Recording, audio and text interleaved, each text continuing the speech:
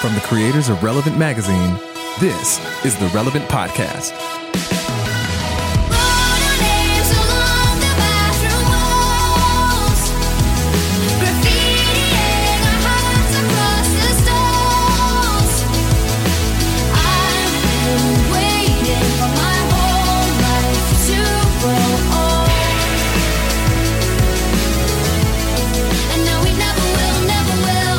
It's Wednesday, May 30th, 2018, and it's the Relevant Podcast.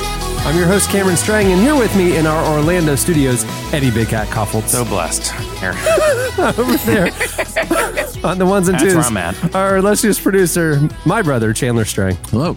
On the Skype line from Loverland, Virginia, Jesse Carey. Hello, hello, Eddie. Too blessed to be stressed, even though I am stressed, but I am too blessed.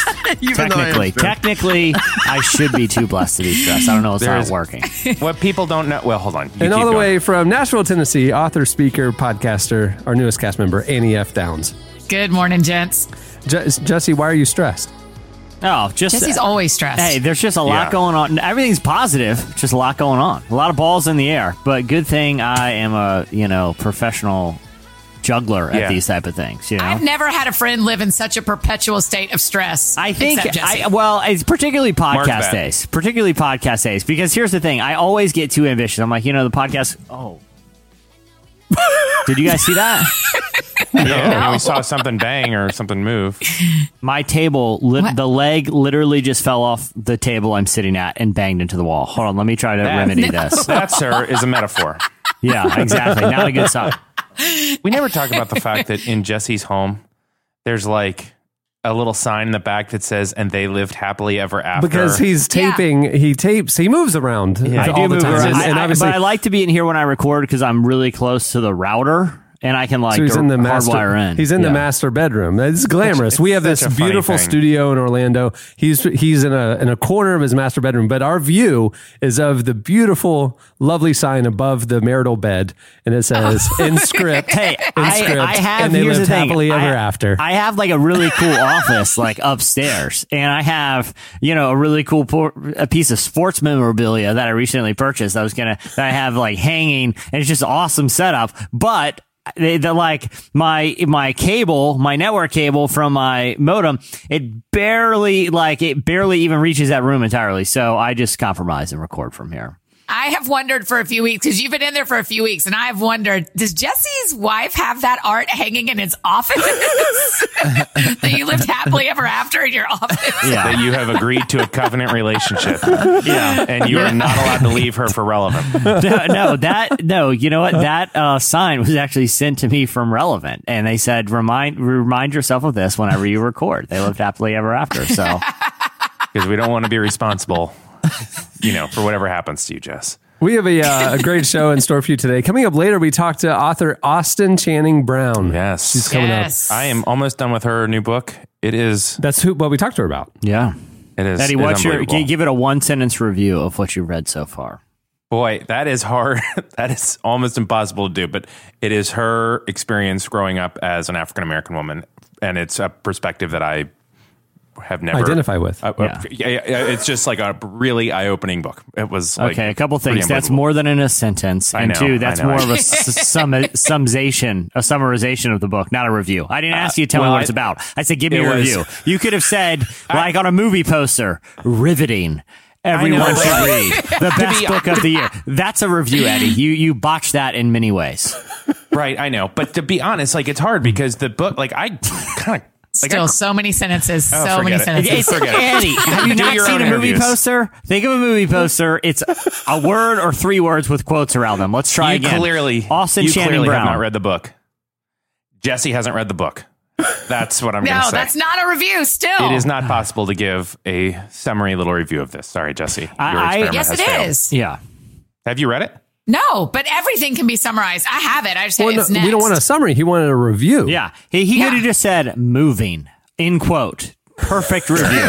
Perfect review. Moving. Thought-provoking. That's why people come to Relevant. You should have said worth the reviews. read. And there's three words that we would have known. Worth the read. Read it now. Okay. Yeah, that's all I need. By the way, do you guys ever think they make up those quotes on the movie poster? They can't. They're attributed.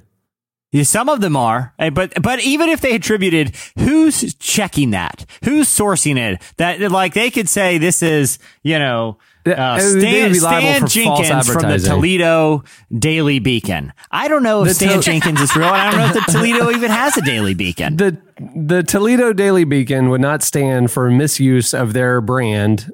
It would be false advertising. They're not faking it. What they're doing is they're coercing it. They're doing like payola trips of media to get sneak previews, and they're flying them around and whining and dining them, and then they get their pithy little movie line. Yeah, of course. Yeah, I've done junkets like that in the past, and it didn't buy my support. Absolutely not. I will, nothing like you could treat me like $1 million, and if I don't like the movie, I'm not going to give you. I gave one studio a line. It's my line for it was the trip was lovely. And then they didn't use it. But. Yeah, the Beverly Hills Ritz-Carlton is lived up to the hype. So they fly you. My only experience with this has been with the movie in Nashville. So I've never been flown anywhere to see a movie and then write a review. They fly you somewhere? So I've been flown to on location while they've been shooting. I've been internationally. I've been flown to Beverly Hills, put up at the Ritz-Carlton, you go to the studio, you're spending time with the cast, you see the screening, nice meals, it's all comped. Yeah, Cameron, absolutely. you are so bougie. I had no idea. Yeah, that's the inside thing. And we're not bought. I mean, it literally, and we only accept if they know this will not affect coverage. But yes, we would like the chance to talk with the cast or see the screening, of course, but it will not affect our coverage. Like the Toledo Daily Herald, they're bought all day long. It's a beacon. It's a beacon. The beacon, yeah. Either way. I don't care. I mean, who cares? If you in some Christian movie sure, fly me anywhere. Do whatever you want. I'll write what you want. Eddie Koffoltz from EddieKoffoltz.biz says, lovely. .biz. So he does a 17-sentence summary of the movie. That's his blurb. Right. Yeah. This is literally just the plot. Can you give us any kind of indication whether it was good? Yeah. Once you read this book, which you probably won't do, you're going to understand why I cannot give it a one-word summary. Wow, that's so rude. Okay. I was talking to Jesse, but if you want to make it about you, we can do that as well. Go ahead. I think she's just saying in general. Yeah, let's make it about Annie. Everyone listening in general. I didn't know you were pointing right at Jesse. No, it was directly at Jesse. You guys are punchy today. Are you? Did you guys not have a Memorial Day? Why did Eddie come in all salty today? You came in salty. You're all coming in hot. Were your Memorial Day weekends not okay? I mean, did y'all have fun? Did you relax? Oh, I didn't like it. No, I thought it was terrible 3 days. Why? There we go. Here we go. Just too much stuff. And then I have too much stuff. What do you mean? I'm not going to get into everything we did, but it was just like, I'm just tired. And then we got like a lot. This is the busiest 2 weeks of the whole work year. Oh, really? Yeah, I won't get into the boring details of why, but it is never too busier than these 2 weeks. But also, I'm just not going to give a little, I'm not going to play Jesse's dumb games. Even if I was in a good mood, I would have said the same exact thing. So you're not in a good mood? Oh, no, I'm in a terrible place. So we're going to get edgy Eddie today. I love when this is the Eddie that shows up. Oh, yeah, I'm terrible. Oh, terrible. I noticed, like, since I've walked into the studio, Eddie did not make eye contact with me once, or anyone. It's not just you. I'm just I'm deep in it. He's already snapped at Chandler for off mic for some. Eddie, guys. I feel like Jesse, I'm having a hard time moving on from this because I feel like Annie and I are in perfectly fine, pleasant moods. You know, we're bantering already. I wouldn't say that.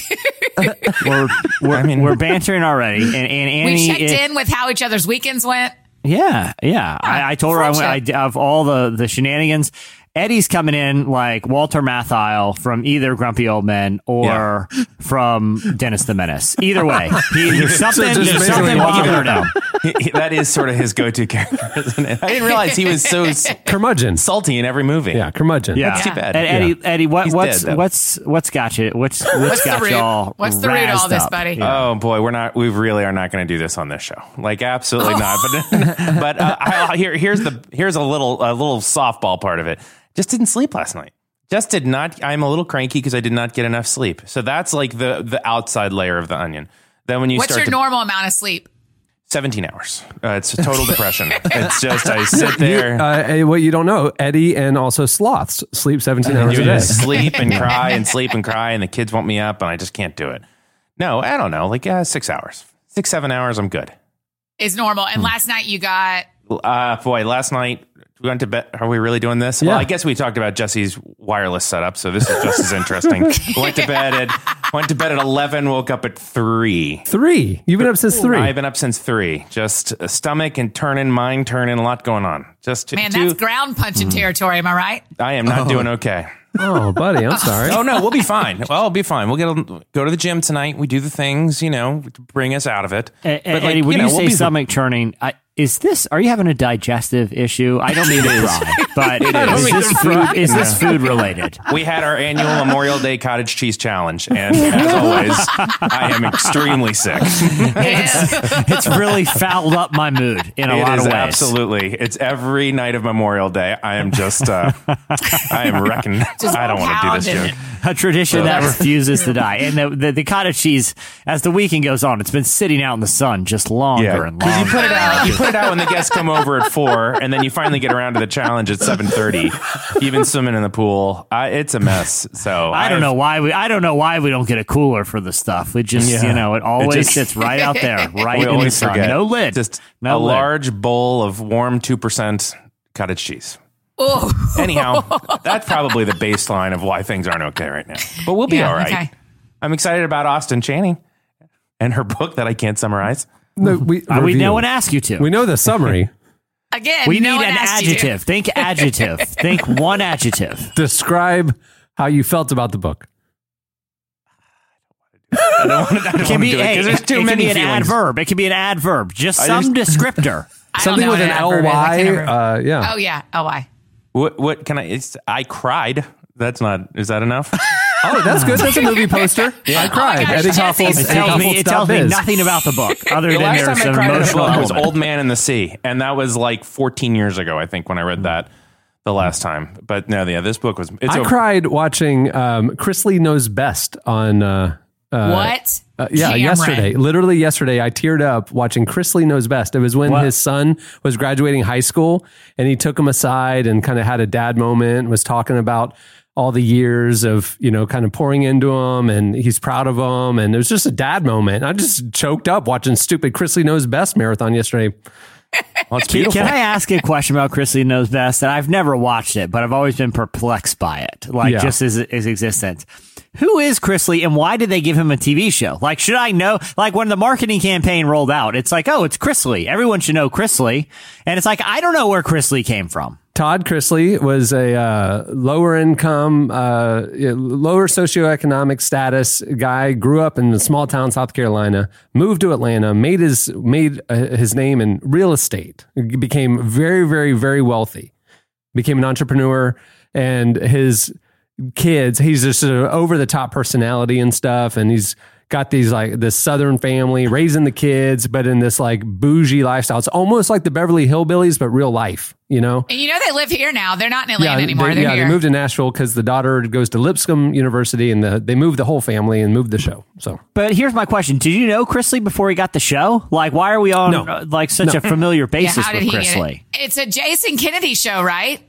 No, I don't think so. Is it not? It's on E! Maybe they're just friends. But it's just like any of the Real Housewives. I mean, they were just, but people who had an agent. The concept isn't his name. It's like the Kardashians. Right. It's like everyone knew the Kardashians because of Robert Kardashian, right? But it's like I should know Chris Lee. It's like the Cecil the Lion thing. I didn't know. I'd never heard Cecil the Lion, and everyone act like I should have been outraged about. I'm not happy. I wasn't happy about Cecil the Lion, but I didn't know anything about. Same thing with Harambe. It was like, no, Harambe, not Harambe. I didn't know Harambe until. I need you to give some human examples, Jesse. But to Jesse's point, and I hate to agree with him, but name another animal you know the name of, other than your dog and your friend's dog. Leo the lion, the mascot of MGM Studios from the 1950s. Dead. I mean, a living animal. Can you just say, in Africa, I really care about this lion? I mean, they probably all have names. But say this now replace living lion with real estate agent. I don't know and I don't care. I can tell you I saw the guy who sold me my house, and if he just showed up on a TV show that they're using his name and just presuming people know him, not only that they know him, but he knows best, I am skeptical. I am skeptical of the whole Chrisley institution. I'm with you. Well, there you go. Well, I watched like that. them. They're here. They own a juice bar here. They do. So that was one of the episodes. Yeah, and his face there's a cutout of his face in the window to the kitchen. So you always are like, oh, Todd Chrisley. And it's not. It's just a picture of his face. Oh, my gosh. Who? I got to be honest, I would not be that excited if I saw him. I would be like, this is a guy that thinks I should know him. And I And a refuse real to. estate mogul, Todd Chrisley. In the kitchen of the juice bar. Yeah, well, I've never heard of this before. All the kids work there. You see it on the show, don't you? I'm just Cameron, sitting have here you seen like, it? what are you talking about? I thought you were talking about a movie or something No, like that. Chrisley knows best. It's an E show. I mean, I've figured that out at this point. I've Googled him now. So. Context clues. So good content right there. So you're saying I should watch It's very funny. I'm with you, Cam. Jesse, are you still training for Hood to Coast? Yeah, I mean, I ran That was a this soft. weekend. I'm not on a program. I'm not. You know me. That's I don't a believe. ridiculous question, Cameron. You absolutely should both still be training. I don't still believe doing in that? regimented programs. I let my body tell me how far I'm running that day. So I am, but not on some program. Jesse. How's your training going? I have the sheet, the 6 day a week sheet on the fridge, and I literally take a marker and check off every day, just almost like advent calendar. Just Are like you accountability. on track? Whether you've done it or not. Yeah. Oh, that you've done it. No, that I have done it. And You're if I not- didn't, I'm honest with myself. Yeah. There was last Tuesday I missed, and it's empty, and It's it empty. haunts me. Haunts you. Yeah, I'm on track. I ran last night, and I messed my knee up a little bit. I'm in pain today, but Uh-oh. it was the longest run yet. It was like 50 minutes, and it was too hard. Do you have good running shoes? Yeah. You like have. That's impressive. But Just I literally 50 went from like minutes. 0 to 100 on this. Like I'd never run longer Did you than stretch the this block. time? No, I understand, but have you I asked did. anybody to Not look at stretching, your analyze your feet? I'm going to give it a month. I bought some really nice Nike running ones, like high end Yeah, yeah. Nike running ones. And then I'm going to give it a month. I don't want to go into like those specialty stores like Track Shack. And I'm like, I don't know what I'm doing. I don't know what my stride is. Yes. I wanted to get to the point where I knew my stride before they But they will sized be me. very helpful. Yeah. That will be a big deal. But last night was the first time I really experienced actual pain. Like, oh, my joints were not ready for this. And so I'm limping this morning, but Do you have any of those compression like sleeves or anything? Or like, I'm sure they make them for your knees. literally got back last night and got on the internet and Yeah. ordered all the patella support bands and all that junk because I'm going to be that guy. Yeah, My left I knee, mean, man.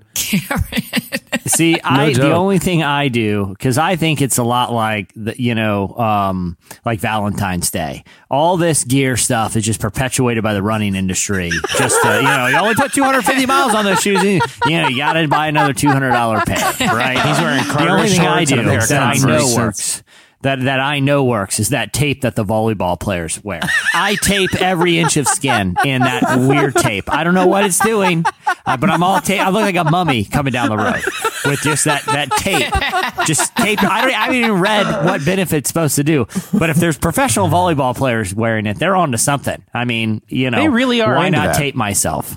What is it about volleyball that necessitates that much tape? I think it's the joint movement thing, the shoulders It's the joint, and the yeah. whatever, and it's But, like, supports. it's not- it's not like- all the it's not- jumping. But it's not braces. It's just like three random pieces. Like they're always like it's like a Yeah, I don't random V understand. with a line through it. Like what is Yeah. that doing?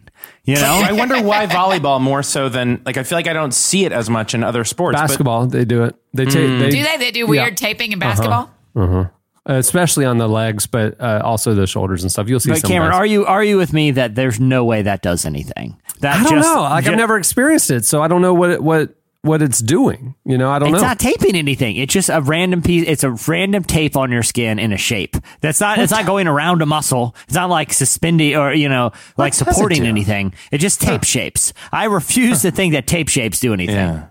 I don't know. Well, Just so everybody knows that I am committed to this. I am if my body will let me. I'm doing it. I'm doing it. nobody thinks you're not. I believe you. I'm doing it. Just because you guys don't believe in me, that's why I'm doing it. Like, the fear You of always say that. I think you, in your mind, think we don't believe in you, or that's the motivation you need. No Yeah, you one just doesn't need to believe in have you. We're that. concerned about your health. Yeah, Anyway. I don't believe. But you. the reason why I'm doing it where it's coming from. is running with Team World Vision. We're trying to raise money for clean water in South Sudan. So I believe in. I am trying to raise $10,000 personally. I want you podcast listeners to support it. I'm going to post a link or something here soon on social media where people can donate and like kind of help me make this worth it, because it is not enjoyable right now. But if we can build a bunch of wells in South Sudan, I'm in. I'm going to do the same. And here's the challenge I want to throw out to listeners. Whoever you believe in more, donate to that page. Whoever you feel like has a higher likelihood. Remember, I'm going to be all taped up. But when you're making your decision, it's a matter of belief. And who are you going to believe? A guy who is covered in tape and believes in the power of the mind, or the guy who's looking for the next CVS? That's all I'm saying. I know. Go with the guy who's never done this before, who's 30 pounds overweight and is jogging to CVS's halfway through his run. Yeah, there's no shame in well. the CVS. Actually, I got to tell you though, between the two of you, I'd still bet on the Cameron horse, because I think you have a little bit more like understandable like fear about this is serious. This is a thing. I think Jesse is still going to wear. I mean, I said it before, but like Converse shoes and cargo shorts, oh my gosh, and just get out there and be like, hey. No, listen, we were in Montana and he's just like casually like, hey, Brent, you want to run 7 miles this morning? Sure. 5 miles felt great yesterday. I'm like going, that would take me a week of psychological like buildup to be able to even think about doing that. Here's the thing. Whenever I do organized races, I don't believe in pacing yourself. I believe you full sprint for as long as you can. There's you just come screaming out of the starting line. A real lack of practical knowledge accompanied with the Jesse horse. Like it's just like a really athletic, good person that is very, very dumb about certain things. I think you're wrong, because I think Cameron is going to be real reliable. I think Cameron's going to be the horse you're cheering on for the first time he has to run. I think the concern is that he has to do it again at 3 a.m. up a mountain for another 7 miles. And he had just done it 2 hours before. Yeah, that's the concern. I mean, the good thing is I got the legs. I saw the legs, and it's kind of 3.5, 4.5. I mean, it's doable chunks, but it is, you're right. I mean, you jump in the van and then, an hour and a half, 2 hours later, you got to jump out and do it again. I'm wondering though, is like maybe because your body's warmed up, maybe it's actually not as bad as even the first leg. I'm wondering if the second time doing it is, which is something that comes in the training, like doing interval like that, like kind of prepping for the pace of it. Plus, I feel That's like they're going to be too, Jesse. Because this isn't a brand new race. Like they're really wise about recovery. Like whatever you do in that hour and a half, is going to be really helpful to get you to the next. No, they aren't. They don't care about the people. They set the race and gave them a schedule to train. They don't care. They put them in a van and the van keeps driving. No, but that van's going to have like the right kinds of foods and things to eat in it. It's not just going to be. They have to bring them. The hours between your legs are for one thing, and that's reapplying tape liberally. I don't want to see it all over the place. Yeah, there's not going to be 1 inch of flesh. It's time to just be fully taped, fully taped. So y'all just be saving your pennies now, and Jesse and I will be asking you for donations for clean water in South Sudan here in the next couple of months over the course of the summer. Help us raise $10,000 each for World Vision to do some clean water projects. It's a worthwhile cause. Yeah. We actually have another friend who's joined the team as well, Brent Ryan Green, who's a filmmaker and lives in. Oh no, he's on our Montana trip. He was Jesse's running buddy. Yeah, he runs marathons, but he like runs stuff. cross country like all the time. So he doesn't have to train really. He just does what he normally does. Yeah, he's like between now and Hood to Coast to ramp up to Hood to Coast. He's running like 3 other races, so it's like great. Oh wow! Yeah, I'm going to be limping around my neighborhood trying to get to the CVS, dragging my left foot. Yeah, Hood to Coast is literally just a heat check for Brent. Like I've already done 4 races. Might as well do this all night one.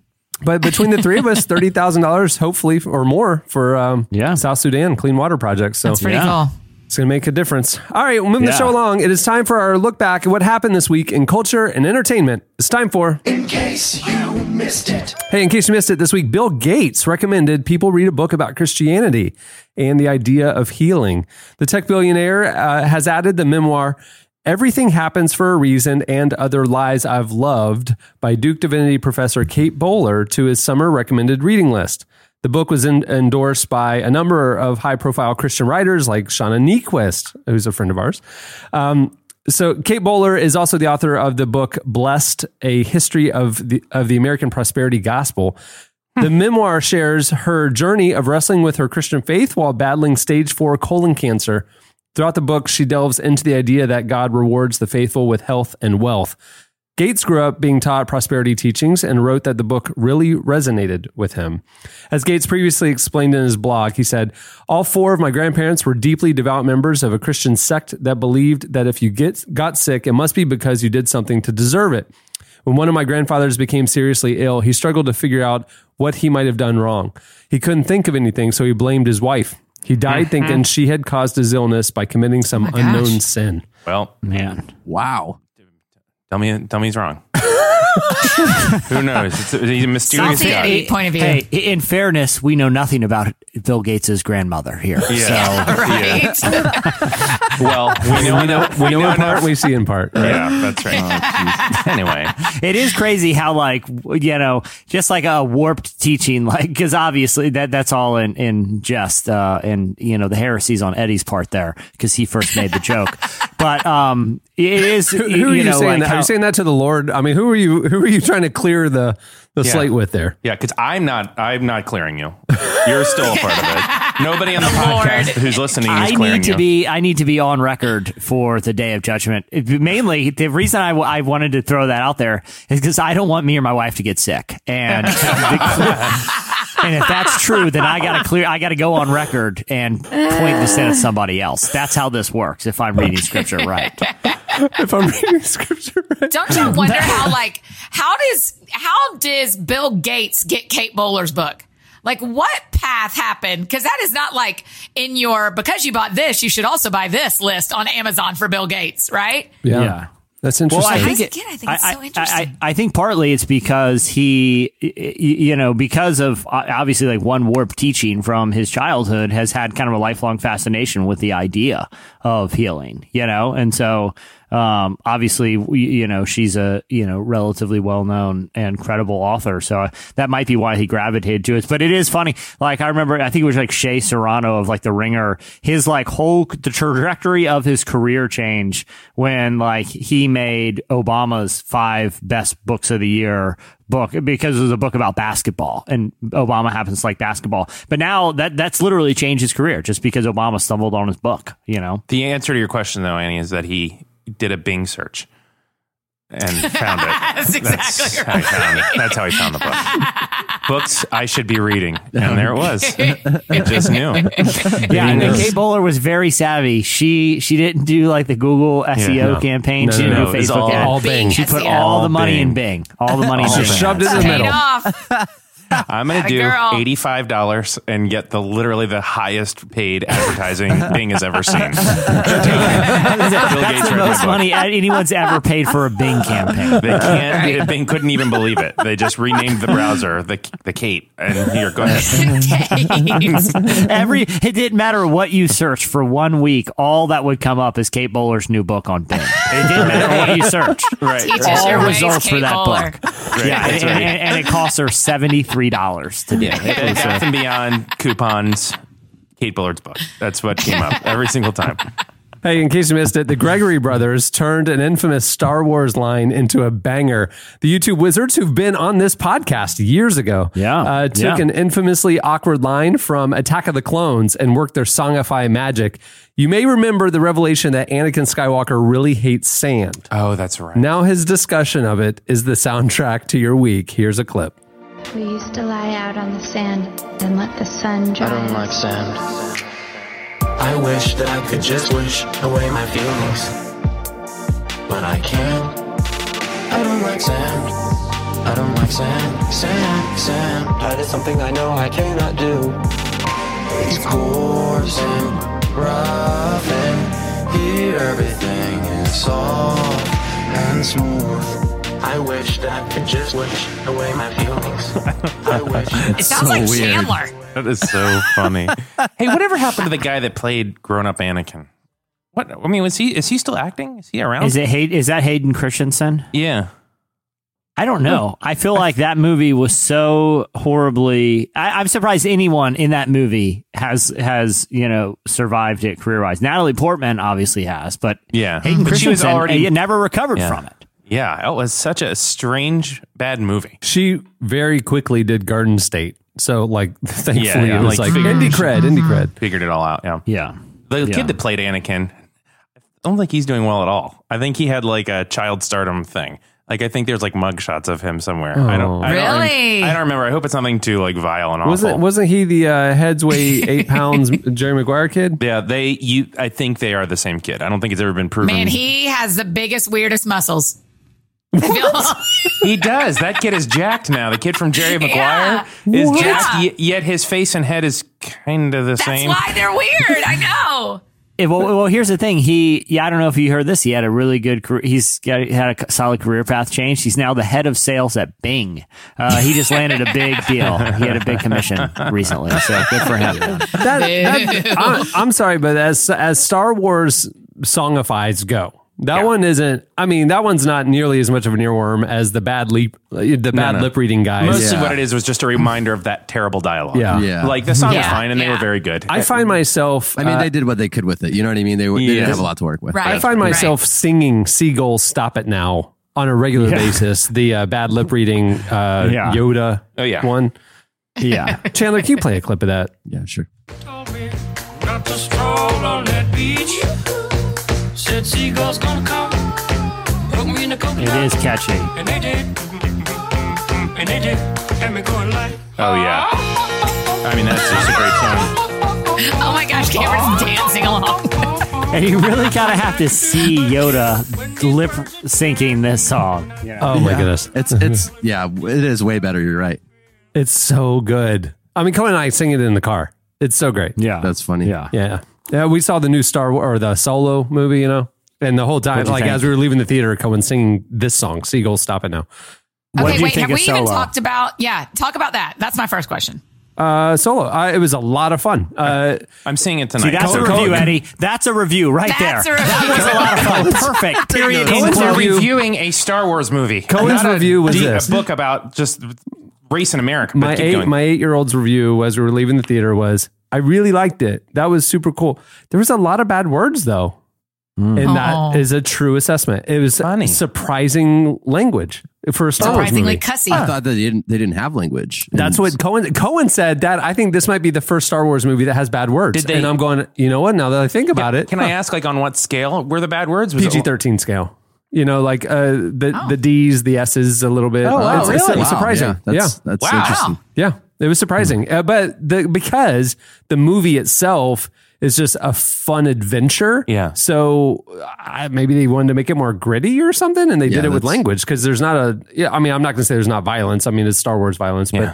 but I mean, I asked about that because Eve came up to me the other day and was like, Junie B. Jones, who's a character in our book, said a bad word. And I'm like, really? And I looked at it and the word was hate. I'm like, okay, I got it. It's 6-year-old bad word. Junie shouldn't have said hate, but Cohen's super sensitive to it. Like Oh, there was yeah. a Mother's Day card. He was looking at Mother's Day cards, and when it said you're a BA mom, and he's like, Dad. He brought me the card. Like, Dad, they have the A word in this card. I got to get that for mommy. and then he told his mom. That's about how the I cards. signed. Yeah. That's And- how I sign all correspondence. Though, should I not be doing that? Yeah. All your professional emails.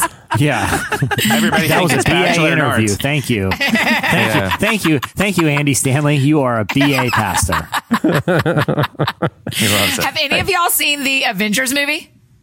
No. I'm not into No. No, I mean, I will. Okay, I I'm just- not either, Cameron, but thanks to Movie Pass, I was like, I'll go see it with my friends. And it was great. But luckily, we also have our friend Tyler Huckabee as a resource who knows everything about superheroes. It made me like it even more, but I liked it. For not being a superhero fan, it was still a really excellent movie. Oh, there you go. I Well, thought- that's also a review. That's a nice review. That's a review. Yeah. Anyway. Yeah. So easy to do for a comic book movie. Not a problem for just white people to review comic books. That is our wheelhouse. That's what we should be reviewing in a pithy Hey, way. Eddie, let me help you out. Moving, powerful, challenging, thought-provoking. Life-changing. How problematic are those adjectives to review a book? It was challenging and life-changing. Yeah. Would give it the gravitas you're looking for. Is it because you're not finished? Maybe it's because you're not finished and you don't know how it ends. What if the end, it really just falls off at the end? How it ends? Yeah. It's like, oh boy, who wrote that last chapter? Jeez. No, Man, that happened to me. Well, you can't tell that story. Okay. What? I was asked to write an endorsement for a book one time. I read everything but the last 2 chapters. I wrote the endorsement. It was printed in the book. When the book came out, it got major backlash for the last 2 chapters. No way. And 3 of us that had endorsed it got some major backlash for endorsing it. And we all were Did the other texting people each not other read like, the last 2? crap, did you not read the very last part? I didn't either. So I've never done an endorsement where I didn't read the whole book ever again. I always wonder about those endorsements, like, because you're sent the whatever early galley of it. Yeah. I wonder, if everybody that writes those like 3-sentence like things that go on the book, do they all read every word of the book? Half of those are about the author. Like, Yeah. I'm a famous person, so I'm saying that this person's important and their ministry and their work is amazing. You'll love this book. You know what I mean? That's literally how you can tell whether they read the book or not. Here's insider baseball. If the endorsement talks about the person, they didn't read the book. That's right. Yeah. Right. I've never written an endorsement. I've been asked hundreds of times. And But I've never written one. You really couldn't journalistically. That's why. Yeah. I always say no. There are a few books I wish I could, but it's precedent setting. And if I can't say yes to a couple, I just say no to all of them. Yeah, that's a lot easier. Yeah. Though I will say Relevant landed a really great book endorsement back in the Relevant Books days when Jason Boyette wrote Pocket Guide to the Apocalypse. Somehow Jerry Jenkins, who is the co-author of the Left Behind series, and the book was kind of a fun but kind of irreverent look at the apocalypse. He agreed to write the endorsement. I remember I helped out with book marketing at the time, and we got the endorsement back. And we're like, sweet, Jerry Jenkins from Left Behind wrote the endorsement, and the endorsement was one sentence: "This guy is definitely getting left behind," and we put it on the cover. We're like, okay, we're using it. Jerry Jenkins. That is amazing. Jerry Jenkins is one of the funniest people. And I was at a Christian industry event 10 years ago, hadn't met him, maybe it was longer than that.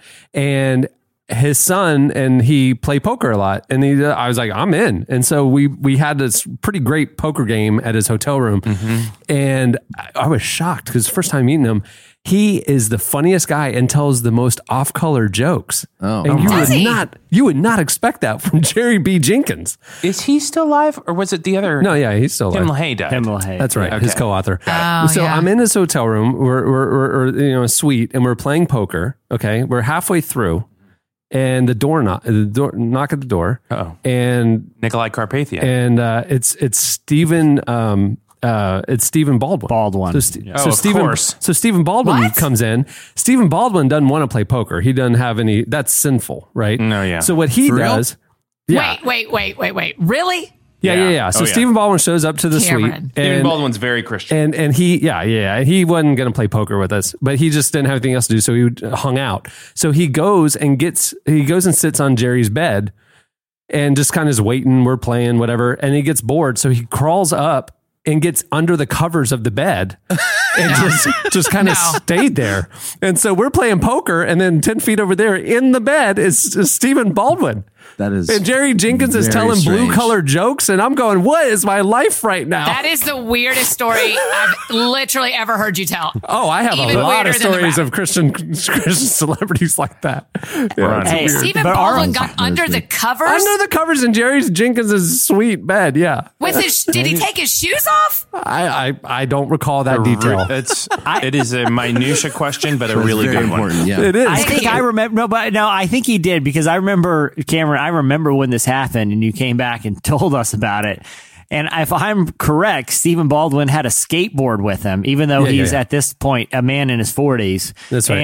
And brought the skateboard under the covers with him. So I'm assuming he had the shoes on. Yeah. So this was the same Christian event or industry conference. I think it was 2005 or so, maybe 4, and we were in the height of Relevant Books. We had a big booth at this trade show. And Dallas Jenkins, the filmmaker, son of Jerry, was doing a project with Stephen Baldwin. And so they came by. They were walking the floor. I think he was doing a signing. He came by our booth, and Dallas introduced me to him. And Stephen Baldwin was at the time doing a big skateboarding youth magazine. Like this was a big thing. Okay. We have got to get a hold of No, that. this is true. This Okay, is so insane. Hold on, I gotta look this up. so Dallas comes by. It was and fat. That magazine was fat. Stop it. Guys. And so I'll never forget this. And this is the early embryonic stages of Relevant. We were really trying. It was like we kind of on this industry event spent a lot of money, pushed all of our chips in. Like this is a make or break summer for us. And they come up and we're really proud of our lineup and what we're launching. And, we worked really hard. And Stephen Baldwin looks at it and he goes, or Dallas goes, hey, tell him about Relevant. So I told him about the magazine we were just launching. And he's like, and what's your circulation? And he goes, I said about 75,000. And Stephen Baldwin to my face goes, I'm gonna have 1 million circulation of our skateboard magazine or whatever it was called. I think Fairness, it was a from what much I can better tell, magazine. it's called Focus. I think it Skateboarding used to be magazine. called Live in It. Living It. It was Living It. Yeah, That's okay. right. And he looked at me and he goes, we're gonna have 1 course, million. that's in your brain. And I'm like, okay. Well, congratulations. You're a movie star. I don't have that kind of money. I mean, like, what are you trying to prove?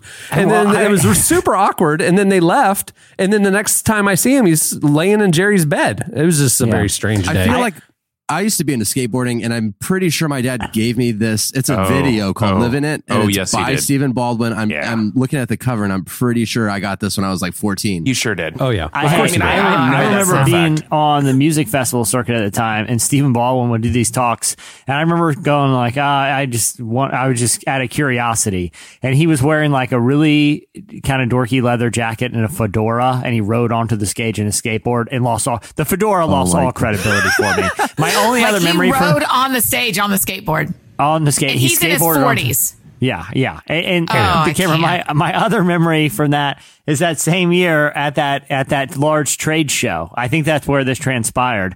I remember I met you guys there, but I had been on the road for like a long time at that point, like promoting Relevant Was at it various Denver? events. I think it was Denver. Was it Denver? Yeah, it was in Denver. And I had, Definitely Denver. at the time, reasonably long hair and a pretty heavy beard.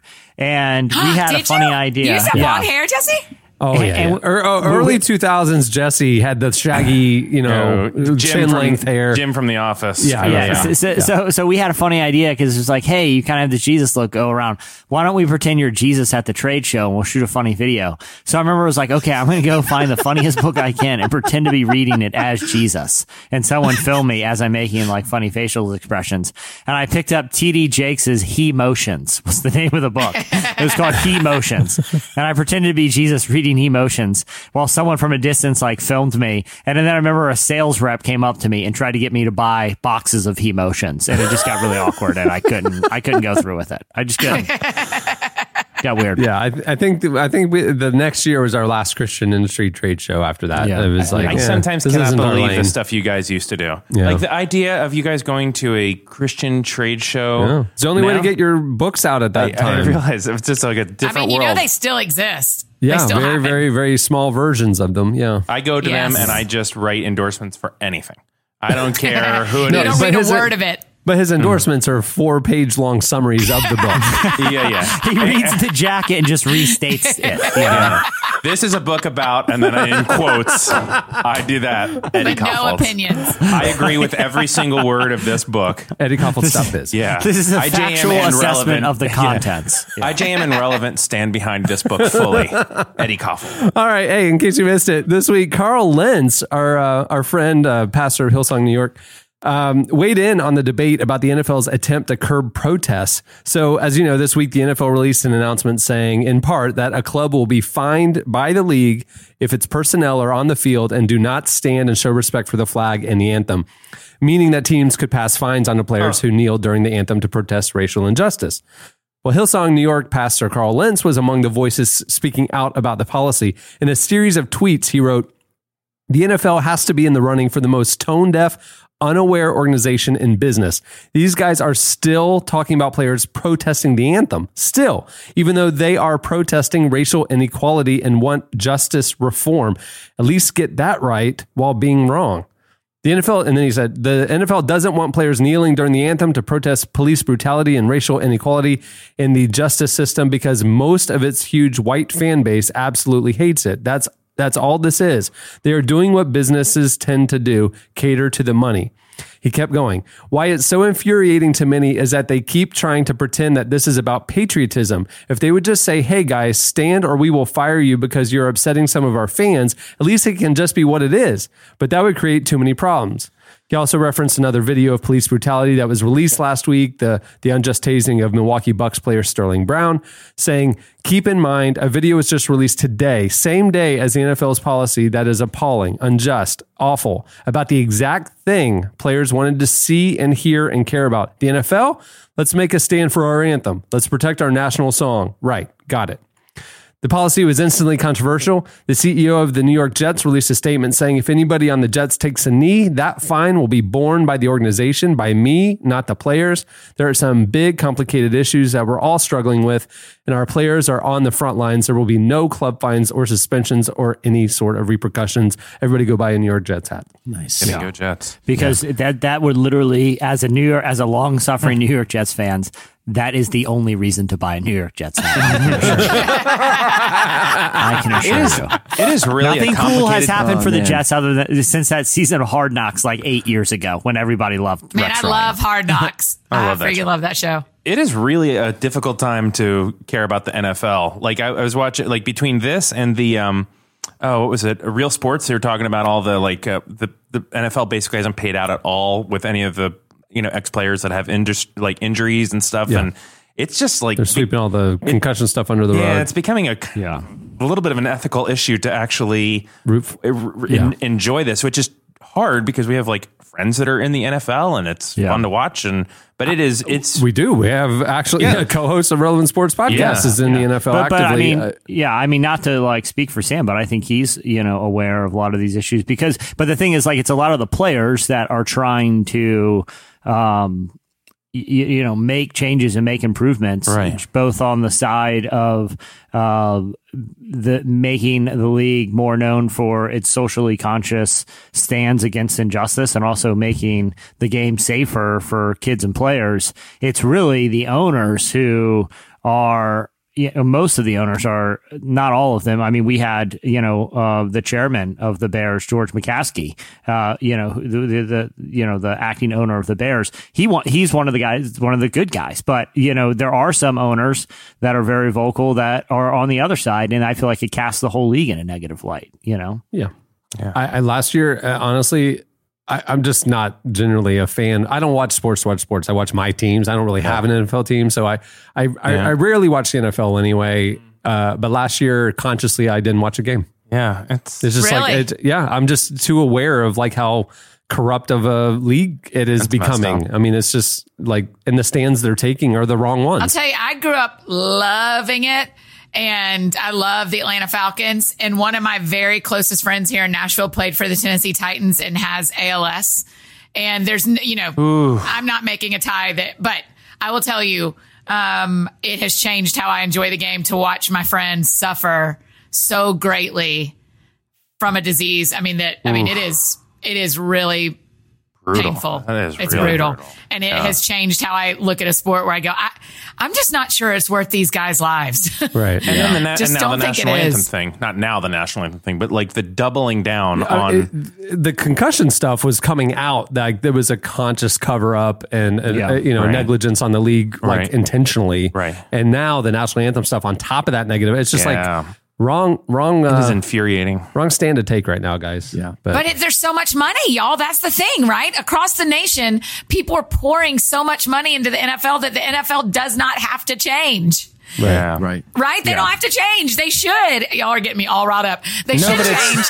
They don't have to because the majority of America is just going to keep buying tickets and buying jerseys and watching on TV because we'd rather be entertained than actually change something that takes away something fun, even if it costs people massively, and it does. Yeah, but I think in fairness, there's got to be a way too where you can support I mean, this is a whole can of worms that there's lots of opinions on, but at the professional level, I think it's one thing to point to college and to point to children playing a version of the game that is unsafe. There are safe versions of the game, right?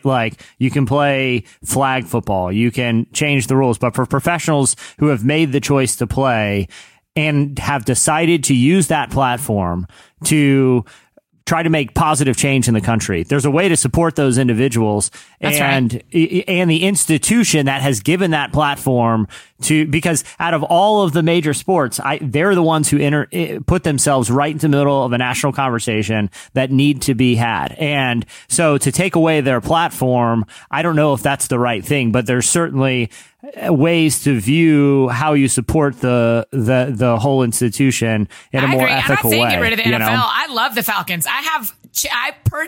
My parents purchased me for Christmas chairs from the Georgia Dome before it was torn down that are on my porch. Like, I am a Falcons fan. I just want it to be safe. And I don't feel like, I just feel like it feels like too big of a ship to turn. Yeah, well, I mean, the irony is this isn't the first time this discussion has been had. I mean, Theodore Roosevelt made playing football illegal. It was against the law at one point in this country to play tackle football because too many college kids were dying. And what they did is they changed the rules. They changed the size of the field. Part of the reason we have passing and part of the reason that first downs are now 10 yards instead of shorter distances is because the president stepped in and said the game is too dangerous. It has to change. This is a conversation that's been had at a different point in U.S. history, and it might be time to revisit it. But this isn't, I guess my point is this isn't a new conversation, and there are ways to improve the game because it's been done in the past. Well, and back to the original issue, the original point of this, in case you missed it, it's just that the concussion issue and the harm to the players issue, I feel like it's fluid and they're everybody's learning and there's some complexity to it, but not to ban kneeling just feels unconscionable. I can't believe that they made as a rule that players could not peacefully protest. Right. I mean, how is that? But the NBA did it. But the NBA did the exact same thing. It's just that, did they? They and the Players Association agreed. but they said that they would allow for their players to be vocal on social and political issues. But they said, that they have a rule that players can't do that too. So I'm not saying that makes me think one way or the other about it. I think players should, if they feel like that's that's what they should do. I don't feel like anyone should have any objection to it, but I do feel like there are different standards across different leagues, and partly it's just that the NFL. The difference is the NBA got with the players and said, is this okay? If we do this, where it's now in the NFL, it's owners versus players, and owners seem to have this mentality, like one of the owners said, that this is, he literally used the phrase, we don't want to let the inmates run the prison. The mentality that the NFL goes in. The mentality that the NFL takes with its approach to the Players Association and the owners is one that is extreme, is the most problematic part, I feel like is at the root of what's going on here. Like Carl said, for a lot of the owners, it's not about politics, it's about money, and they don't want to hurt their bottom line, where the players want to use their platform to advocate change. And the NFL has botched an opportunity to do something positive at every turn. And this is just the latest example of it. You should host a sports podcast. Now Eddie's not the only salty one on the show.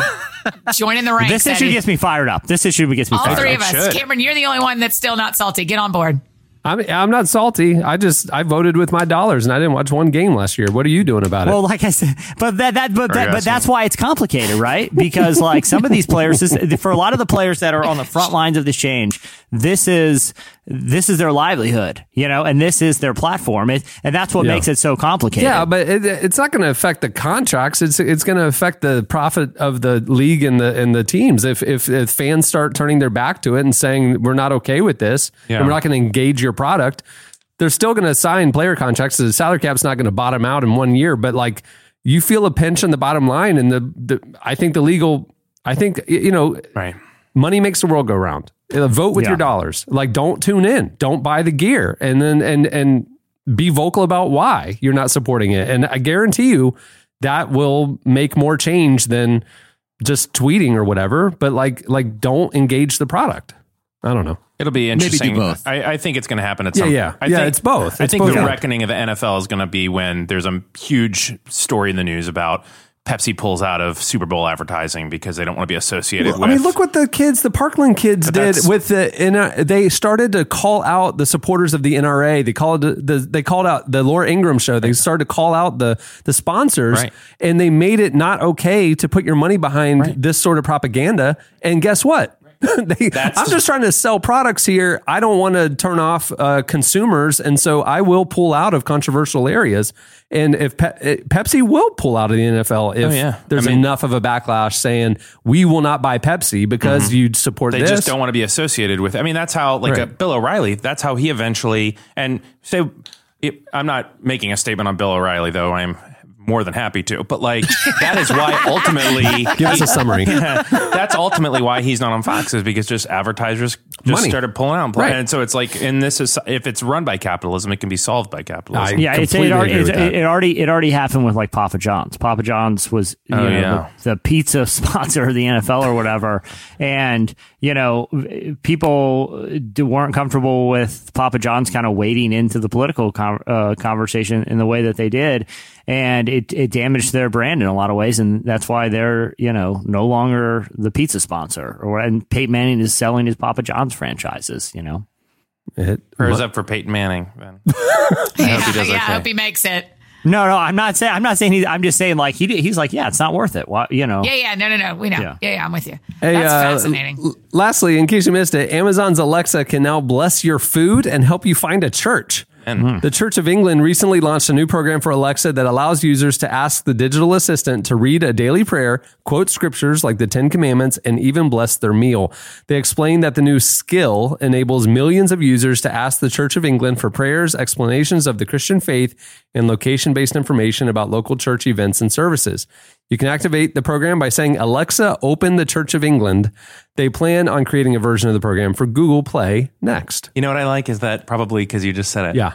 Somewhere, somebody listening in England just had their Alexa pinged. The worst thing that I love SNL, but right after the musical performance, I have a HomePod, and right after the musical performance, the host guy comes on, or the whatever when it's going to commercial, and then he goes, Casey Musgraves just played.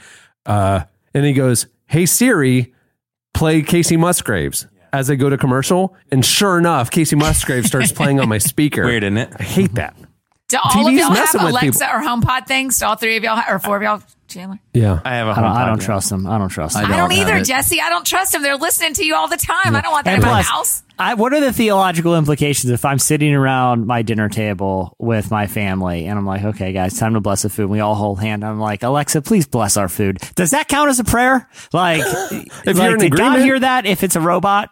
Yeah, if you're in agreement. If your spirit is agreeing with the words. A robot. I don't know. I'm just saying it's an interesting theological you have a quick kind of answer for that, which I'm not really sure you've thought through. Hold on, think about it. Hold on. If I'm at church and the pastor is praying over the congregation, who is a human with a soul. Somebody wrote the prayer. A human wrote the prayer. Alexa's just reciting it. A human with a soul. Wait. What is the difference between hearing the sermon that was recorded on Thursday and you're all praying on Sunday in front of a TV? It's all just zeros and ones saying words. Yeah. And Alexa is just reciting what a human wrote and put into the Alexa. Yeah, it's one thing if Alexa's AI thought of a way to engage God, but it's not. It's just she's just reading a thing that somebody else wrote. Yeah. What's the difference? That is. I'm not out on it. I'm just saying everybody came in hot with real opinions without really thinking it through. I'm just saying, maybe my brain thinks things through really quickly. I've got get out of here. That is gotta be the next time we get to chat with Science Mike. Yeah. The question is, can robots pray, or will they ever be able to pray? Well, theoretically, it's not that far removed, right?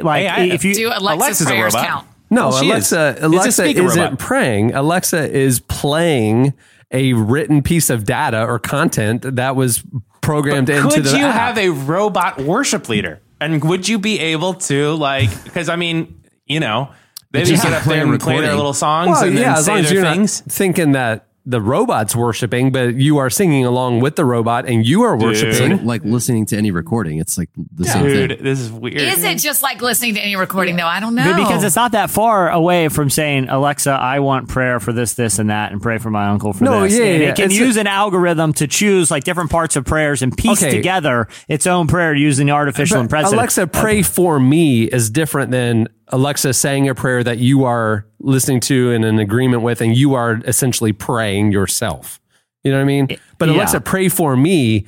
No, I don't know. Alexa can't pray for you and like bless you or whatever. But if Alexa is just saying words that then your spirit can connect with and you are praying through those words, then what's the difference? We're saying God could not internalize or hear an AI generated offering?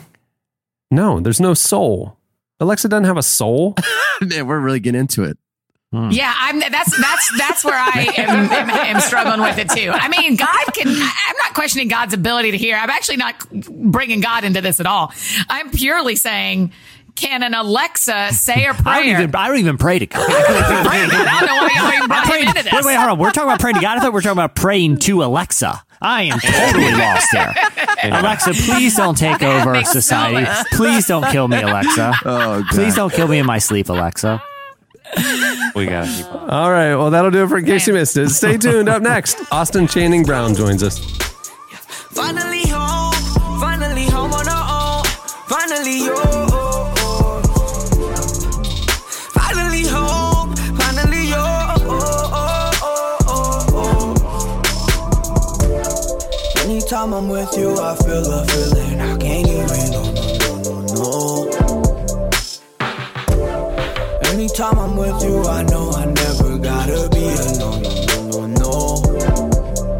Look me in the eyes, I don't want no lies. I just wanna know, is you really mine? I don't want no games, I just wanna lay with you by my side. Is you down to ride? You're listening to What Up RG. The song is Yellow Paint. This new one from Reach. It's good. At the beginning of the podcast, you heard Churches with their new one, Graffiti. Austin Channing Brown is a writer, speaker, and an activist who is a leading voice for racial justice and racial reconciliation in the church. In her new book, I'm Still Here, Black Dignity in the Age of Whiteness, she discusses how oftentimes words about racial justice don't match up with the actions in many churches and explains paths to correct the way many Christians approach racial equality. We recently spoke with Austin about the book and why all Christians should be advocates for justice. What's a quick summary or your thoughts on the book, Eddie? A book. What'd you say? Just a book. I mean, a book? Wonderful book. Lovely. Oh, my there you go. gosh. Wonderful book. There you Lovely. go. Thank you. That's what we were looking for. It's I was just looking for a way to minimize a beautiful piece of art into one or two words, and I think I did it. A book. You could have said a beautiful piece of art. Yeah. That would have done That it. would have been too long for Jesse. He really liked one or two words. Again, for some That's reason, only four. adding an adjective to describe something is minimizing it. I don't want to call this book wonderful. I don't want to, it's like, it's Life-changing. Yeah, you're modified. Yeah, either way. Here's our conversation with Austin Channing Brown.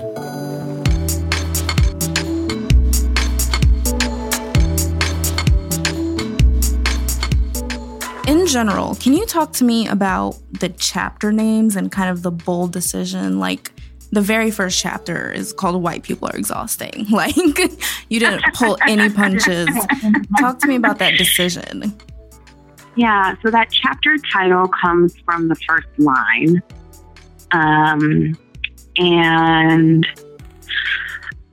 through the whole book, I really wanted to be as honest as I could about what it's like to be a Black woman who is navigating dominant culture on a regular basis. And I thought that it has to be truthful from the very first sentence. And I knew that I wanted to start with that story of being a little girl, and that exhaustion was the gateway to me really understanding race. So I was aware of racial difference previous to that moment in the library. So like I knew that my hair was different from all the other white girls in the class.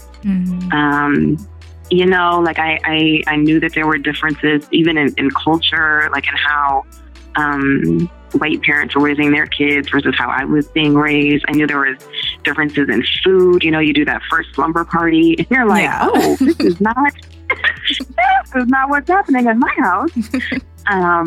Right. So I was aware of racial difference, but I didn't know what those differences meant to the larger world.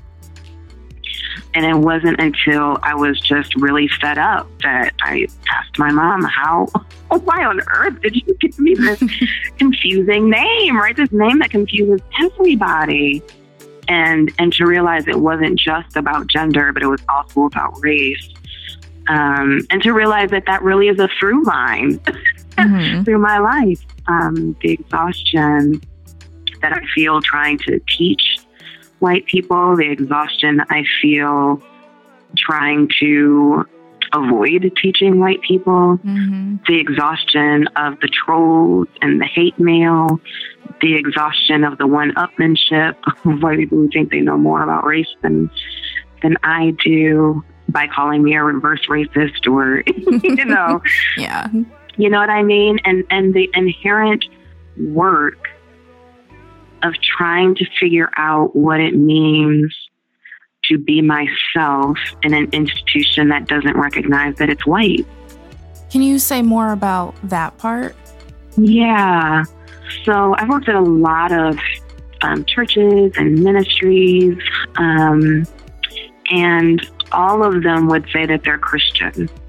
But I don't think all of them would realize that they're also white, that the leadership is white, that the songs they sing are white Christian contemporary songs, that the board members are white, that the majority of staff, teams are white, and that whiteness is uplifted as the way to be.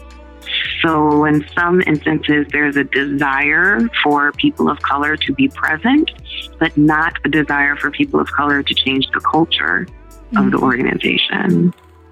And bumping up against that wall, realizing that, let's take an easy one, that worship, that there's no interest in adding gospel music, that there's no interest in singing in Spanish or Mandarin, that there's no, right? Or that if there is, it is on MLK Day or during Hispanic Heritage Month, or right, but that there's no desire for integration. There's no desire for the worship, for lack of a better word, to evolve, to include multiple voices.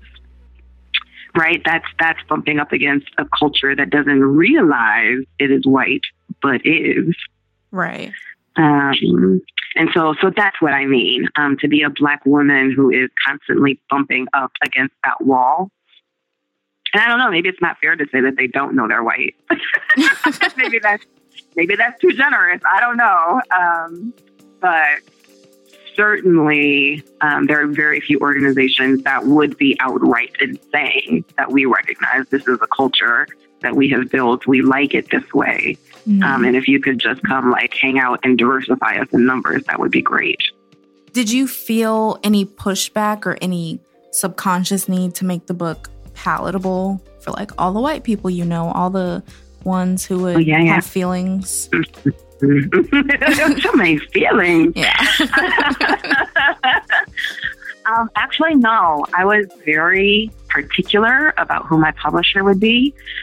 And during the process of choosing a publisher, I had multiple interviews where they got to ask me more questions about my book proposal, and then I got to ask them questions. And that process was very helpful for me to determine who really understood what I was trying to do and who just wanted a part of what I was trying to do, but ultimately wanted me to tone it down and become as universal as possible. Right. And I was pretty clear that this was going to be a book. I was not going to be universal. It wasn't going to be for everybody. That my audience is very particular in that it's for folks who are already passionate about racial justice, who just have questions or who have a hard time seeing what it looks like on a daily basis, right? Seeing it beyond the KKK numbers, if you will. Mm-hmm. And I wanted to make a book that clarified what white supremacy looks like in regular daily life, and particularly for Black women. I feel like there were a lot of books that exist where Black men talk about what it's like to experience race in America, and I think that's important. But I really wanted to do one that's really centered the experiences of Black women and other women of color. Can you talk to me more about like how we can make a better distinction, have a better kind of working definition between reconciliation and then diversity or even inclusion? Mm-hmm. So I'm going to cheat on this, and I'm going to say that I'm totally going to cheat and say that every single person who still wants to use this phrase reconciliation needs to read Radical Reconciliation, the book. Mm-hmm. Because I think we cheat ourselves, number one, by not really diving into what we mean when we say reconciliation. Yeah. And the fact that we make those terms interchangeable with diversity and inclusion and a million other words is deeply problematic. And so we have to know what we're talking about. Right. Because those words are not interchangeable. I tell you, there's a lot of people who won't even use the word reconciliation anymore because it has been so watered down and so overused and underdone. So there is a line, it might be in the very last paragraph. You write, "How dare I consider surrender simply because I want the warmth of the sun? This warmth has not been promised to me. My faith does not require it." Yeah. I had a lot of feelings about that. Can you talk to me about just those 3 sentences? And I feel like my first inclination is, haven't we been promised it? You know what I mean? Sort of. Right. So again, I want to anchor this whole chapter in like our daily lived experience. Mm-hmm. So I think about like Ida B. Wells, who worked really, really hard to get Congress to pass an anti-lynching law. And it never happened. Right. She risked her whole life. She had to move. She had to, just like pick up everything and run because she was being targeted because of her journalism and what she was writing and how she was exposing what was really happening. And she never got what she set out to accomplish. Mm-hmm. There's never been an anti-lynching law that Congress has passed that I'm aware of. But her work still mattered. You know, I think that there are moments in history. I think we got one. I think Barack Obama becoming president. Yeah. I think we got to experience one. But I don't think that discounts the days when Martin Luther King Jr. or Malcolm X was assassinated, or, you know, the bills that didn't get passed, or the times that the officer got paid leave, right? Like, again, all the ways that our hope fails us. Mm-hmm. And so because the officer got off this time, does that mean I stop hoping? Does that mean I stop waiting? Does that mean right? Like, well, no. Right. The fact that, you know, and that's really what I mean. I don't mean that, again, like that all things won't be made right eventually. But what if I never get to see it, right? What if I don't get to see it? What if I don't get to see what I hope for? Does that mean that everything I worked for is wrong? Or does that mean I should stop working? So I only work if I get to see the result that I want to see, the result that I hope for? Mm-hmm. No. It's still my responsibility to do what I can do here and now. And that's really what I mean. But yes, I absolutely do believe that one day all things will be made right. Mm-hmm. I just don't know if that will happen in my lifetime or if that will happen 100 years after I'm already gone.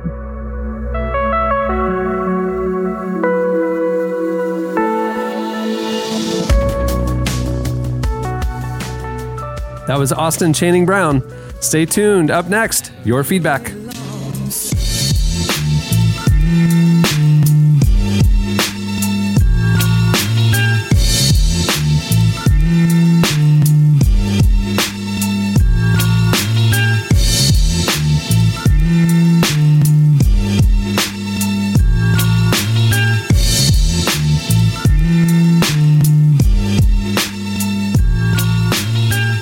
listening to Leatherette.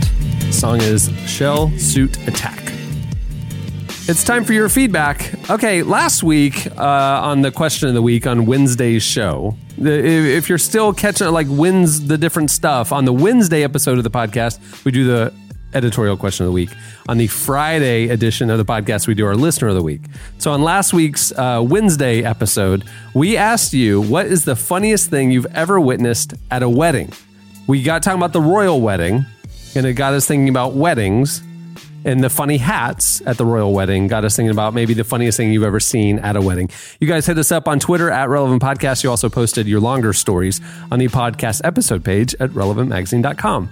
Here's a few of our favorites. Jeremiah Dowling had my least favorite one, and I'm not dogging on Jeremiah, but at our wedding, I guess I am, sorry. At our wedding for the toast, instead of champagne, we gave everyone little small slices of toast and didn't tell them what it was for until the speech. Every wedding deserves a good pun. I know, but also we really like the champagne. Oh my goodness. Okay. Everybody had to hold up pieces of bread. Plus, I think they knew when they saw the toast. They're like, oh, there's a toast. I see there'll be, it's a toast. Toast. Either way, Jeremiah, I hope you got a good But when you sit down at a plate, the little piece of bread, you're eating early in the dinner. Yeah, you're thinking who's holding on to the toast to the end like it's dessert? They probably passed out toast like you passed out champagne at the end. Gotcha. That would be my guess. Yes, I think that's right. Platter. Like, and everybody's been sitting there not able to go to the bar for the last half hour because you're in the middle of dinner. Listen, if they're doing a toast with actual toast, there was no bar. Wedding. Trust me, There's no open bar. Yeah. Point. This is a nobody's been able to go get wedding for sure. a cheer wine. They have lemonade. They have lemonade. That's what they have. They do. It's a Chick-fil-A catered wedding. Okay, so Dylan said that him and his wife had a really fun idea that they would give everyone water balloons and they would let them throw the water balloons at them as they exited the wedding. They would run as fast as they could through the splash zone gauntlet of water balloons, but then jump into a pool. You're going to throw it at the other guests. Oh, okay. And then jump into a pool and swim away. I'm having trouble picturing the property this wedding was held on. But anyway, that was the plan. They said it was all fun and games until they realized how difficult it is to swim in a tuxedo and a wedding dress. It sounds like someone had to save the wife because, a wedding dress is made for swimming. It reminds me of a viral video I saw one time of like a husband and wife they got married on a boat and they decided to jump off. And she sank, like the dress just engulfed her and people had to go save her. Going swimming in a wedding dress is a terrible idea. It's a giant trap. It is like one of the in the cartoons where they throw literally a wedding dress in a lake is a trap. It is trapping you. It's like when they throw one of those nets on people in like the old cartoons and it just sits on their head like they can't get out. That's literally what this is in reverse, except you're sinking in water. It's horrifying. And my thing is like if they're doing a run, they're running through like the gauntlet. Most of those balloons are missing the couple and hitting the person on the other side. You didn't sign up to go to this wedding to get drenched. No, it's a whole to do. It's a whole thing. I would be so tempted, if they got married by some old priest or something who's waiting, who's doesn't want to be a part of the shenanigans and he's standing off, a few hundred yards away. I would just try to bomb one at him right there and be like, oh, sorry, man, that one really got away from me. I was aiming for the wife and I nailed you. The old curmudgeonly priest. I don't know why he's in this wedding. I'm sure he wouldn't do it, but anyway. Okay, this one on Twitter from Jimmy Barrow is that he said he was at a wedding just 2 days ago where a monkey got loose and ran down a table, jumping onto a man's back. He thought it was a squirrel and took it upon himself to kill it. But just in time, the monkey's owner saved the pet. It was like a therapy animal. A monkey at a wedding? Have y'all ever? I didn't know that, but I didn't know it was a therapy animal. An officially licensed therapy animal. Wow. I mean, you put a vest on anything and it becomes a therapy animal. If you're a therapy animal, what are you running down the table and jumping on backs for? That's not a well-trained therapy animal. No way. No, it's not. That was 2 days ago. Wow. No, I would tell my therapist the things that really kind of lightens me up when I'm stressed out. When I'm stressed out and having social anxiety is if a monkey starts running around causing mischief. Can I get one? Can I get one? Dude, monkeys are no joke, though. A grown chimpanzee kill you in an instant. Oh, yeah. Chimp? Jesse's almost... I know a gorilla can Jesse for sure, was almost part of a chimpanzee murder. Oh, yeah, chimpanzee. I know. I had a friend. Sweet, but I think didn't I tell that story just a few weeks ago? Didn't I? No. About the guy who went on the date. No. Tell it. Okay, so what? No, I would remember this. Go. So I had a buddy. I remember a guy going on a date. Tell me everything. I had a buddy in college who, like, we were hanging out once. You know, he like came back to the dorm or whatever, and he just had like a really weird look on his face. I'm like, dude, what happened, man? And he's like, you know, I just you know, I don't think things are going to work out with me and the girl I'm dating. Because her dad has a monkey son. And I'm like, what?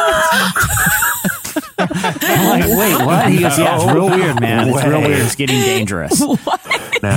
He's like, so the first time I go over there, oh, monkey son. He goes, the first time I go over there, I man. don't know how this happens to she's you. She's like, hey, there's something you should know before we go out. My family wants to, you know, just be introduced to you, but you should know that my dad has a monkey son, and he really would like for you to be introduced to him because he's a God Almighty. And so, like, I just like so they he's called it a monkey son. Okay. He's like, no, you don't understand. He really loves this monkey. It is like a member of the family. And he's like, all right. So they go into a room in the house, and the monkey is like in a cage. Like, he's like a caged giant monkey. And the dad is like, hi, and whatever the monkey's, you know, Pickles or whatever the monkey's name is, he's like, I need you to meet Sean. And at that point, the monkey reached out of the cage and grabbed the top of the dad's head like a basketball and was just palming it. And the dad's like leaning over. He's like, it's okay. He does this all the time, but clearly in pain. And the monkey was demonstrating that he could have popped the dad's head like a melon if he wanted to. Right. And like the dad's carrying on a normal conversation. So where are you kids going to dinner tonight? While the monkey is grabbing his head. Being oh my gosh. Okay, so that's just the beginning. That's just, so he's like, so eventually he has an awkward conversation. So imagine having a conversation with the father of a girl you're about to take out, and the father's head is in the grips of a monkey. Like, that's literally what's happening. So he's like, okay, so eventually the conversation, and he's able to pry himself away from the monkey, but the dad's like he's acting like he's not embarrassed, but clearly it's a weird thing to happen. Right. And so, a couple days later, you know, so they're out to dinner, and Sean asks the girl, he's like, well, hey, what's up with the monkey thing? Like, what? He's like, well, my dad just really has always loved this monkey. He's like, the monkey is like super old, and, it was like, I want to say it was like as old as the daughter. And he's like, but this, she's like, but this particular breed of monkey has like a weird thing. Like, in the wild, they always kill the weakest, smallest member of the family. And that's me. So I can't be in the same room as the monkey, because that monkey instinctually hates me and wants to kill me. Like, the monkey's always wanted to murder me. Oh my gosh. And so Sean's like, okay, this is weird. And so anyway, they go on another date, and she's like, Sean, I have to tell you something. Something horrible has happened. And she's like, oh no, what's wrong? He's like, there was an incident with a monkey. So she's like, I'm sitting there, and this is like, she's sitting there in like this is the story she tells Sean. She's sitting there at the family office, like working on, you know, a paper or something. We're in college, and she looks in the reflection of the screen, and she sees the monkey in the doorway standing behind her. The monkey has escaped. No. And he silently, I promise, this is what he said. She's like, I'm sitting there, and I'm like, oh no, there's a monkey that hates me, that's been waiting for a chance to murder me in the doorway behind me. So she said she's just sitting there. She doesn't want to turn around, and she grabs a letter opener in her hand. It's like, okay, I'm about to have a fight to the death. I'm about to have a fight to the death with a monkey, like right here in the family office.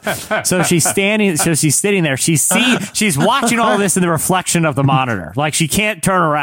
Then she sees her dad's silhouette like sneak up behind the monkey, and she sees her dad slowly take off a belt, and he like reaches back and slaps the monkey with the belt as hard as he can across the back. And she's standing there watching this, and all she hears is it's the monkey scream, because the monkey never saw the belt slap coming. And she says the dad tackled the monkey and used the belt to like apprehend him. And he's like, just get out of here. And she like ran out of the room while he like wrestles the monkey that has just been slapped with the belt. And she's like, tell Sean, she's like, listen, man, things are just really intense at the house right now after the incident and the belt slap. So, and Sean's like, okay, this is too much for me. I didn't even like the girl that much. I'm not getting involved in a family dispute with a monkey that wants to murder that just got slapped with a belt. He's probably even more savage. He's worked his way out of the cage once, so he dumped her, and that was the end of that. But Yeah, you can't trust them. You can't have them in your home. These are jungle beasts. I can't imagine that you thought you had just told us that story. Yeah. I have never heard that story. That was as unbelievable a story as I've ever heard. Seriously? I mean, that is unbelievable. I mean, monkeys are like easily kill people. Like, and I can't believe he hung on. Like, as soon as she said the word monkey son, he would have been waiter, check please. And I would have just leave immediately. Yeah, as a single woman in the story, I know some stuff to hold back on, and a monkey son is a thing you don't say early in the dating relationship. Well, it depends on what kind of guy you're going for, because if I was dating a girl, she's like, my dad has a monkey son, I would say, check please. We're going to your house right now. We're going right now. And I'm going to meet your father, and I'm going to meet his son right now. Oh man. That is insane. Absolutely insane. That's literally, that's the only word. That's insane. Sean Orth, I don't know if you're listening, man, but it's crazy. Pal. Yeah. I mean, Sean, you've dated some real winners, buddy. Okay, well, that'll do it for last week's feedback. There's a lot more stories where those live. Go check them out. It'll be worth your while. You know, there's certain moments on this show where you just realize we're done. We're just going to wrap that We've done segment all there. we can do right now. It is time to end the show. Yeah. When We a can't monkey offer son you is any getting better cracked than in the that. back with a belt on, I think we're just good. Yeah, we're Just done on insane. feedback. Okay, it's time for this week's editorial question of the week. Hey. Well, earlier in the show, I shared a very intimate detail of my life. The day that Stephen Baldwin crawled into a bed while I was playing poker with a skateboard. I hate that story. No context needed. That's all. I hate it so much. It got us thinking. For this week's question of the week, we want to know your weirdest Christian celebrity encounter. Sadly, that is not my weirdest Christian celebrity encounter, but I will hold those stories for another day. But we want to know your weirdest Christian celebrity encounter. Hit us up at on Twitter at Relevant Podcast, or you can write your longer stories on the podcast episode page. The fact that we know relevantmagazine.com. what's Christian celebrity even means. I mean, just that whole phrase. A celebrity who we all is big in the Christian industry, maybe? Yeah. Even so we're not talking like Chris Pratt. I'm not talking like a believer who's a real celebrity. Yeah, we're talking, We're talking Wait, Nashville. it can't be that. It can't be a believer who's a celebrity No. for another. It's a Christian you want someone industry who's celebrity. In the faith space. In the culture, they're a celebrity. It's a Nashville celebrity, a Christian bubble celebrity. Settle down. I mean, where do you? They don't all live here. Who doesn't live there? Well, Colorado Springs has a few. Yeah, a few Colorado Springs. Third Day lives in Atlanta. Does that count? It is up. Okay. This should be good. Well, many thanks to Austin Channing Brown for joining us. You can get her new book, I'm Still Here, Black Dignity in the Age of Whiteness, endorsed by Eddie Koffoltz of eddiekoffoltz.biz.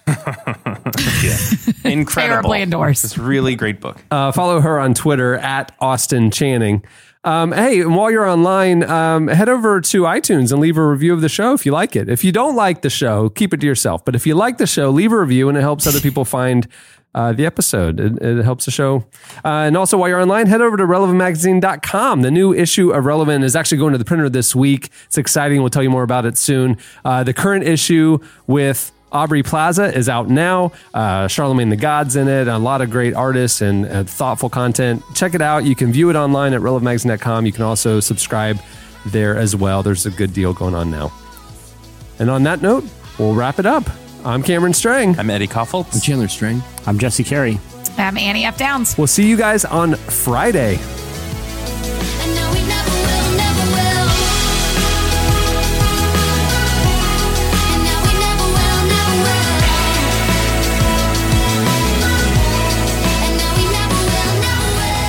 Thank you for listening to the Relevant Podcast. If you like what you heard, be sure to leave us a review on iTunes. Check out other shows from the Relevant Podcast Network in the podcast section at relevantmagazine.com.